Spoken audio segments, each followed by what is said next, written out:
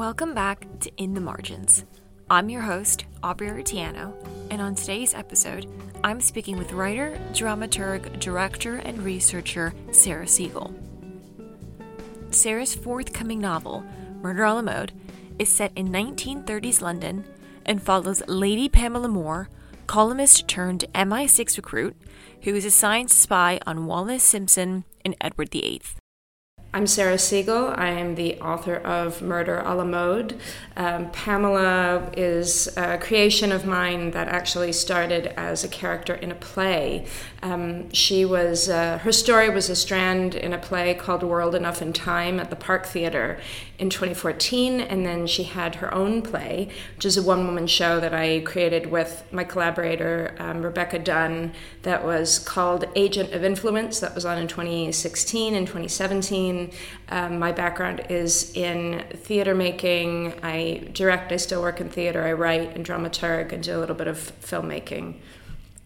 Tell me a little bit more about Pamela and what inspired you to write her character, and also what inspired you to write this story.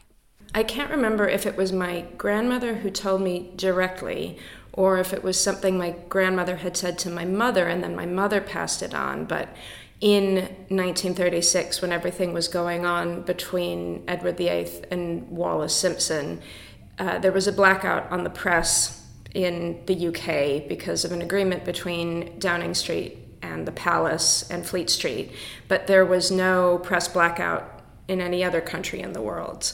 And so, for instance, in the United States, people knew all about this, but because of the lack of the kind of media channels and technology we have now, there wasn't a lot of passing information back and forth. Travel wasn't as common.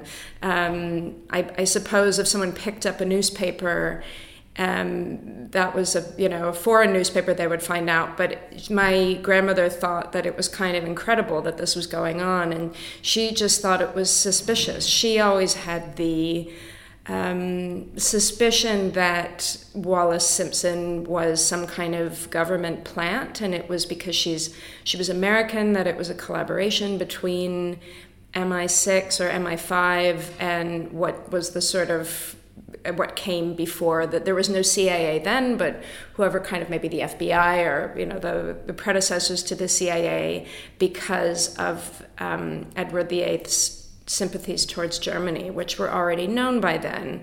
And there are all these rumors about collusion with the German embassy, which was by then fascist and under the Hitler regime. And that idea was kind of rolling around in my mind for a while. And then when Brexit happened, I was already in the throes of writing this story, but I became more and more interested in British fascism and understanding the right and the far right in this country and the history of it, because I think that the UK hasn't really dealt with their history in that period at all, because there is an idea of resting on the laurels of winning the Second World War, and there's a smugness to that which I think is unhelpful. And there is a pretty strong right-wing and far-right movement in this country today, and it really reared its ugly head during Brexit. And is just continuing now. I mean, there was a man last year who attacked a camp for refugees on the South Coast. That stuff like this is happening more and more, and certainly government policy now is basically to refuse any kind of legal route to asylum, like full stop. Yeah, it is kind of frightening how history really does repeat itself politically and even socially. And how a lot of these things are not only recurring, but happening kind of in an entirely new way. And so, when you were writing this, because Pamela's such a lighthearted and funny sort of character, how did you go about combining both, these really serious and important political issues of the 1930s alongside this more kind of humorous and lighter side that you find in Pamela? I think because it started as a one-woman show, and it was a monologue. Everything was told from her perspective, and the way I developed that character was thinking about the kind of the tone of the time, this sort of Evelyn Waugh, Nancy Mitford-esque kind of tone that was sort of wry and funny and quippy, and I was taking from various people from that period and their letters and their memoirs and their diaries. And once I created that character, then everything was seen through the lens of her perspective on the world. And I think the earlier iterations of her were more removed and more naive and more superficial. And actually, as I've been working on the novel, I've been able to deepen her intelligence and her awareness and her understanding. And I've been thinking of her more like perhaps some of the women who went to work for Bletchley Park, who were quite upper class, and as some of them were better educated formally than others. Some of them just didn't have access to any formal education, really. But they were all really smart, very bored women. And so once I had those ingredients of intelligence, curiosity, boredom, but also that kind of 1930s humor and dryness, it's not easy, but then when you're dealing with all the kind of difficult stuff, it sort of makes it a little bit more palatable in a way. And I think it's also a perspective that we have today. It's not like everyone was completely aware of everything that was going on all the time in the 30s, and it's not like we are now. I mean, at any given moment, you might be flipping back and forth between, I don't know, your BBC News app and reading about what's happening in Ukraine, and then maybe you go back to Instagram and you look at like a Paris runway show or something. And that's probably no different than it was for people in that period. There was the kind of harsh reality of the terrible things that were happening all over the world, and then there was the escapism of, for them, things like probably magazines and Hollywood and maybe like popular theater or something like that. But I think it's about finding a balance between the truth of that period, a little bit of that humor of the period, but also I don't want to make the mistake of giving my characters the kind of 20/20 hindsight we have now. Yeah, it can be really difficult to maintain that, historical authenticity kind of without projecting your own opinions and beliefs and perspectives. So I'm curious to know what it was like writing these real people alongside your fictional characters. We have Wallace Simpson and Edward VIII and Princess Stephanie. What was it like kind of immersing yourself in their world and trying to write kind of from their perspective? I guess writing anything historical is a double-edged sword. You have the benefit of research material, and I found the more I researched, the more doors it opened for me, which is part of the reason why I turned the play into a novel, because there was just so much there, and there's been more coming to light about Wallace and Edward in the past several years, and the more I read, the more I found out, and the more horrified I was. And I was really interested in finding new angles to people that the public kind of might know about to some degree, and then discovering other characters, figures in history that people might not know about. Like you mentioned, this woman, Princess Stephanie, she's absolutely bizarre. She was a spy for the Germans. I can't remember, she was either German or Austrian, and she was Jewish, but she was a Nazi spy, and she was a kind of very, very, like a lot of the Nazis were, she was very ambitious and sharp-elbowed and sort of willing to do anything to have a wealthy, comfortable life of status and privilege and power. Yeah, I looked up Princess Stephanie because that was a name I wasn't familiar with. And I did see that her family was from Austria, they were Jewish, and that she, in fact, was a German spy. And it did make me think about these characters, who were real people and who did really horrific things. And, while you're researching them and writing about them, do you find that you are surprised, to have any sympathy for them or for some of the decisions they made or the reasons that kind of informed those decisions? I mean, Wallace Simpson was an awful human being. She was willing to sell anyone down the river, including the entire country of Britain, to get what she wanted.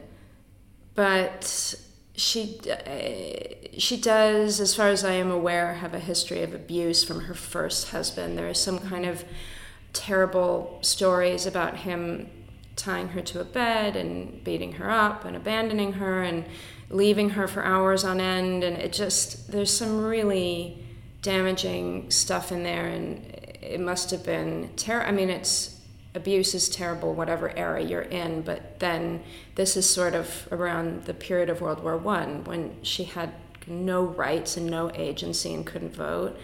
And there's some kind of interesting stories and speculation around the fact that she actually didn't want to leave her second husband and that she did love him, but she kind of got in over her head, and Edward VIII had so much more power than she did, and it all got a little murky, and her husband was seeing someone else, and it's kind of hard to say what exactly happened. But I mean, I guess I have some level of sympathy for women in that era who didn't have as much control over their lives as men did. But at the end of the day, she was a fascist sympathizer who wrote things like the British public deserves to be bombed because it's their punishment for having rejected me and my husband.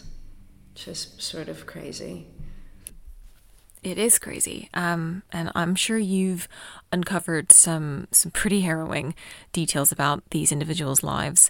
But what was maybe the most shocking thing you discovered during your research? I think I hadn't realized the depths of the actual collaboration that Wallace and Edward had with the Germans. I knew that they were fascist sympathizers. I knew there was speculation around Wallace having had a possible affair with von Ribbentrop, who was the ambassador to Britain at the time. I knew they were terribly racist, anti-Semitic, whatever, but a lot of people in that period were. I mean, everybody was racist and anti-Semitic then. And you read in the stuff you come across, that's sort of the casual racism in letters and documents and things. But it was when I came across the information around what they were doing when the war had already started, and they were living in France when the war started, and then they came back to the UK and they kind of did little bits and bobs. But the thing that really shocked me was that the palace gave, at that point he was the Duke of Windsor, a little PR job for the war effort. As he had been in the military. It's kind of like something that the royal family would give Prince Harry now. I mean, if he wasn't completely hadn't excommunicated himself, because he had been in the military in World War I. They sent him off to the front lines. This is like 1939, beginning of 1940. This is before Dunkirk, and he was like some kind of diplomatic position where he was inspecting French defense lines with French officers and kind of strengthening that bond between the French and the British armies. But there is some thought that he was passing information to the Germans about weaknesses in the French defense lines, and that the Germans were able to break through when they did because of the information that he passed to them. When I read that, I was like, oh my God, that's far beyond anything I could have imagined. And that he kept colluding with them and sending them information, even when, kind of amazingly, even when he and Wallace were on the run from the invading German army. They had been in Paris. They were given an out. They were they were ordered by the palace in Westminster to go to England so they wouldn't be captured. Wallace was afraid to fly or something, and they dithered, and then they set off at 2 a.m. and drove to the Spanish border, and then they ended up in Spain, and then they were the guests of the Franco's fascist government in Spain, and then they were the guests of Salazar's fascist government in Portugal. And that whole time, well, they're on the run from the invading German army like millions of other people were. They were still colluding, and they were writing to German high command, trying to make deals with them around, if you invade, we'll be your puppet monarch. So it's just really, really dangerous, nasty stuff. Admittedly, I didn't know much about Edward VIII until I watched the first season of The Crown.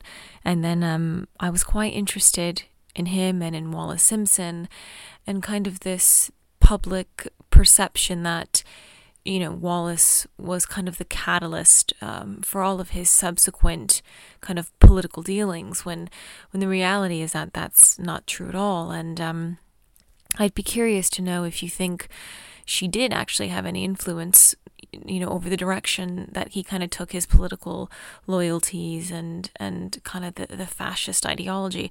Do you think he would have made the same decisions had they not become romantically involved? Probably. I mean, he had a real sympathy for the Germans that predated the war by a lot, because he had been in World War I, and he spoke German.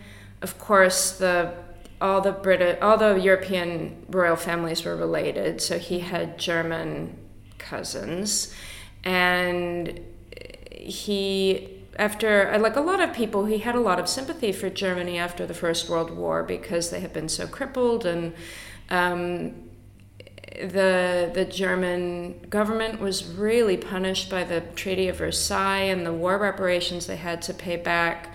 I mean, there's certainly an argument that there may not have been a fascist government if there hadn't been war reparations, if France and the U.S. and Britain had helped rebuild Germany and just had a kind of truce and hadn't just completely crippled them with debt.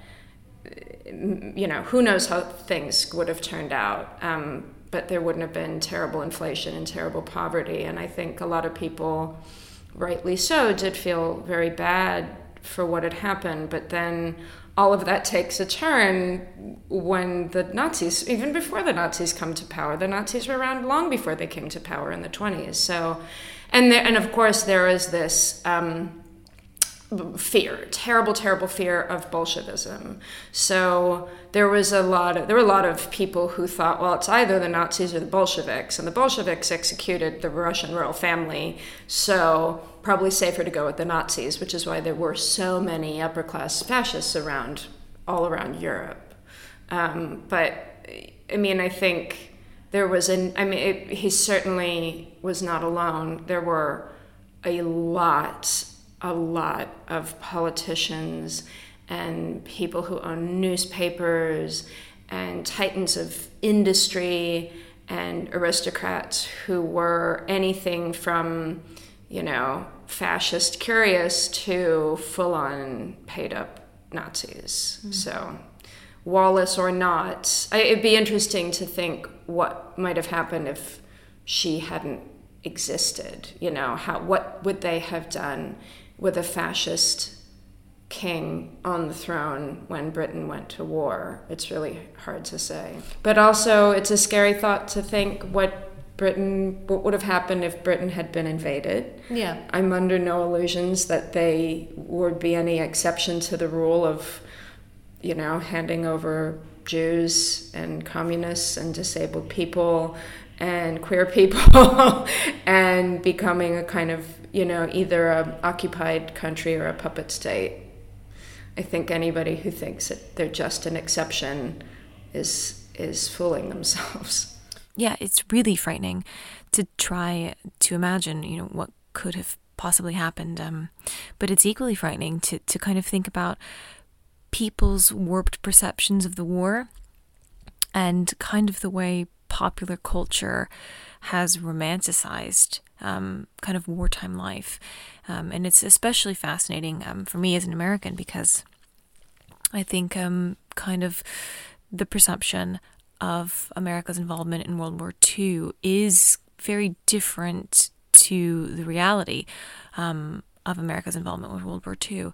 So it is a strange thing how kind of the stories and the hardships and the realities become so skewed, with younger generations. There's also the war in Europe is talked about far more frequently than the Pacific fronts. Anything that happened the price that China paid with the Japanese occupation, the price that all of those Asian countries paid, and the horrors that were seen there. I mean, Britain was involved in that front, but that's rarely discussed. Nobody talks about the Africa campaign. People don't talk about the price that was paid by all of the Commonwealth countries and the colonies who sent resources and troops, whether willingly or unwillingly. People don't talk about the Bengal famine.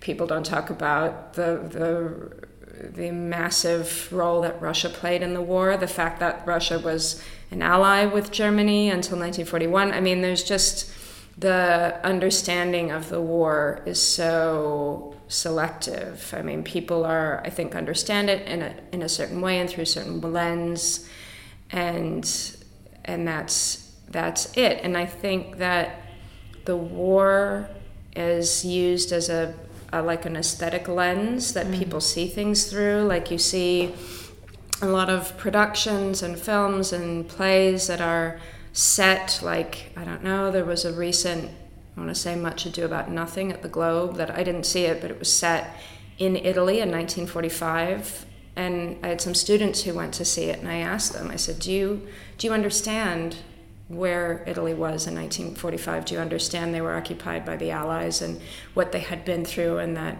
there was partisan fighting and terrible hunger and poverty and bomb damage? And they were like, oh, well, it just looked really nice, and women were in these like nice dresses and victory rolls and red lipstick. And I just thought that's just incredibly irresponsible to kind of use the war as a sort of superficial aesthetic choice.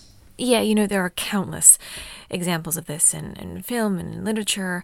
And I have to think that, maybe what they're hoping to achieve is to draw attention to, the kind of parallels between past and present and kind of how people are, as you said, forced to kind of get on with life and find those moments of joy and humor, even when, when the world is kind of in such a state of despair. I do wonder, what kind of contemporary political events were you kind of thinking about when you were working on this, and did you kind of notice any alarming or surprising kind of parallels or recurrent themes? Yeah, for sure. I was definitely, Brexit was an inspiration, if I can say inspiration. Kind of the Britain that I moved to in 2005 feels like a very different place than the one I live in now. Hostility towards migrants and rising anti-Semitism, rising Islamophobia, racist hate crimes, and it's sort of, the UK is certainly a much more diverse and integrated country than it was in the 1930s. But there are still lots of problems, and problems of lack of education, and problems of the government and it's the spin it puts on things. It's not that they're defunding the NHS. It's not that they're defunding social services or shutting down libraries or selling off playing fields of schools. It's the fault of the EU. We would have more money if we weren't paying money into the EU. It's the fault of the immigrants are coming and taking your jobs is like the oldest line in the book. It's about as old as like Jews control the media. It's just all a bunch of nonsense. And at the end of the day, I don't believe that anyone is like evil. I don't think thinking about good versus evil is productive or useful. I think there's a lot to be said for things that are initially seem quite banal, like ambition.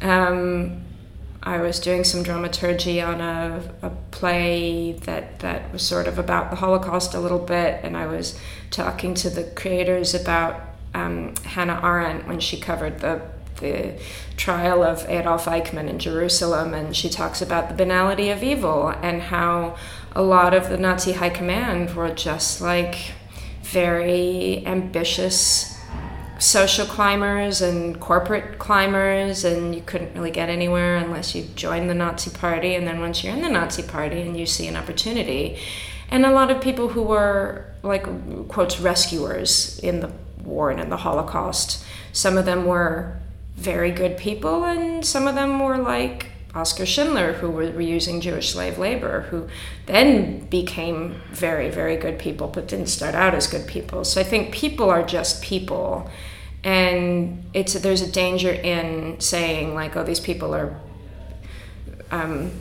angels, and then these other people are just evil. I mean, I think that's, it's just human nature and greed and jealousy, and if I denounce my neighbor, maybe I'll get his house or his wife or his artwork or his furniture. I mean, I think there's a lot to be said for greed and ambition and jealousy.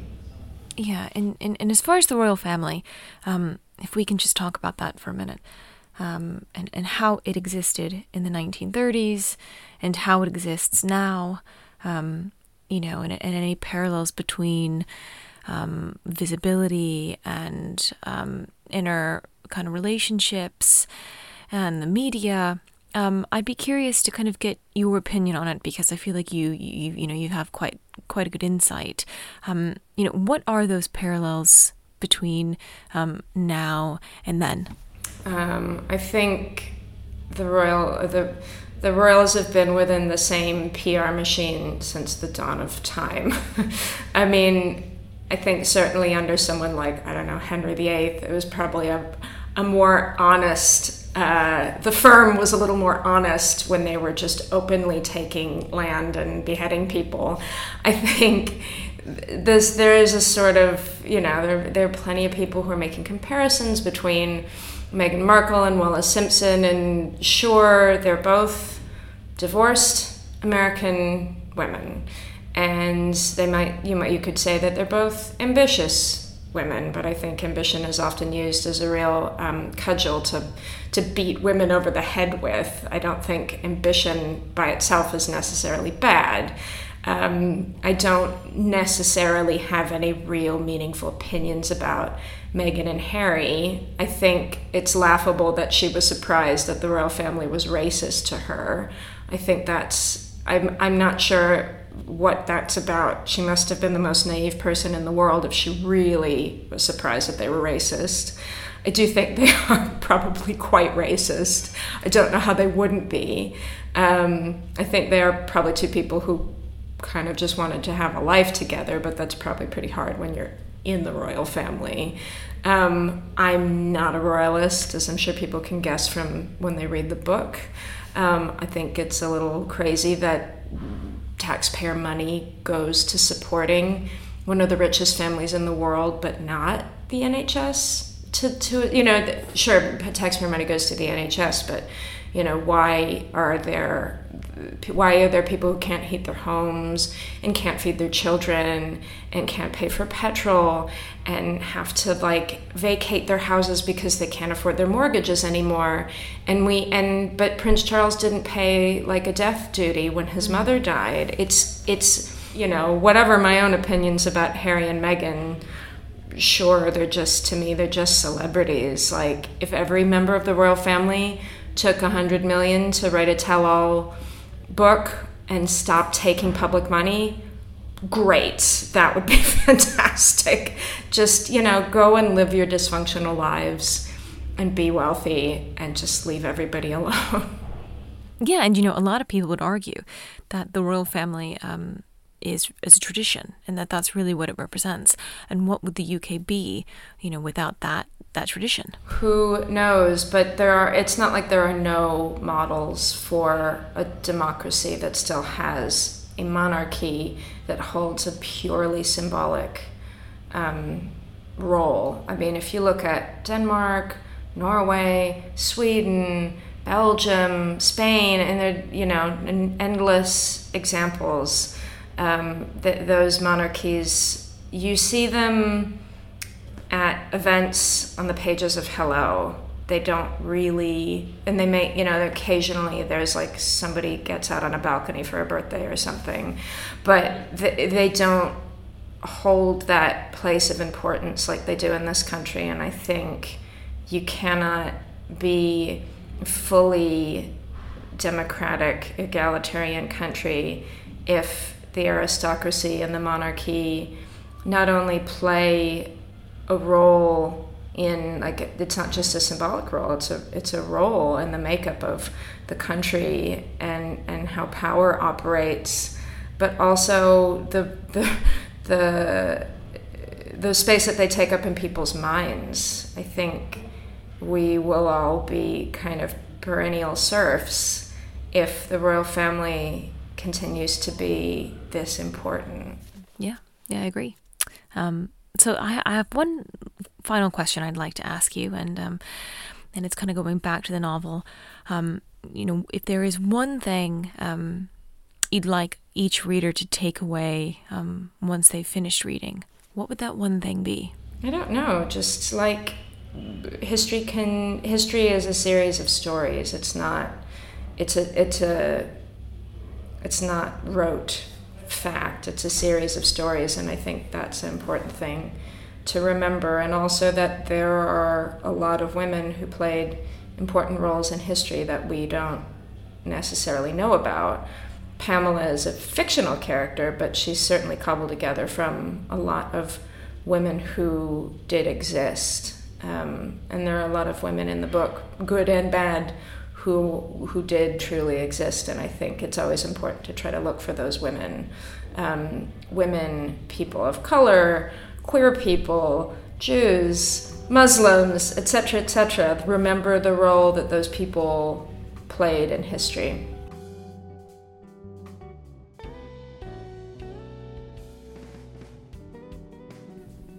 In the Margins is brought to you by Loom Books.